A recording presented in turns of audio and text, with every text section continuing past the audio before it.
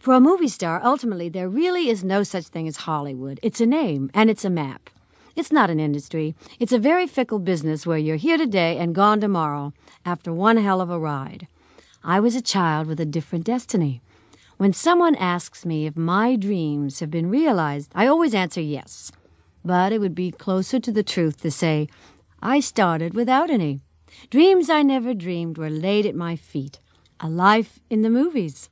Mine is a reluctant talent. I have tremendous energy and tremendous stamina and the ability to work very hard, very hard. That's how I see myself. Do as you're told and compete to win. That's me. Fortunately, I was given a talent. I don't know how I got it, but it certainly didn't run in the family, and I never thought I was beautiful. I wasn't. Cute, yes. Attractive, yes. I didn't think I was an ugly dog, either. When my first husband left me for Elizabeth Taylor and I was feeling like a complete failure, I did have the sense to look in the mirror and think, this is not a bag of bones.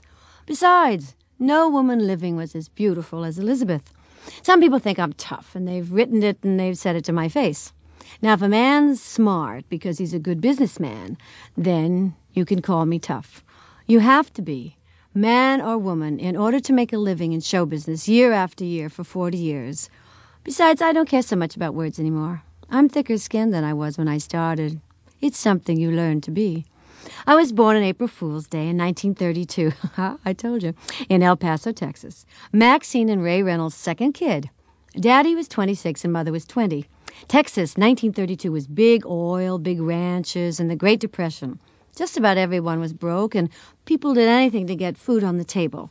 Mother pumped gas and washed windshields, and my father, who was a mechanic by trade, fixed the tires in the cars, and all that for the combined astronomical salary of $1 a day, and a place to live, of course. Things could have been worse, and eventually they were. Mother took in washing, which she did piece by piece with a bar of soap, a washboard, and a galvanized tub full of hot water she'd heated on the stove while Billy and I played in the mud around her feet. When she thinks back on those days, Mother recalls that we were middle class, but one step lower and we would have been sleeping in the Rio Grande. Now, my father was a good man, a man of few words, fair and honest, although not demonstrative, and he never kissed me, but he also never beat me. He was quiet and rock-like, but gentle. Anything Daddy said went. However, I learned very early, by the time I was 3 or 4 years old, that I could usually get around my father by making him laugh. I'd jump up on his lap, or tickle his knee, or make a face, or mimic somebody, or hug him.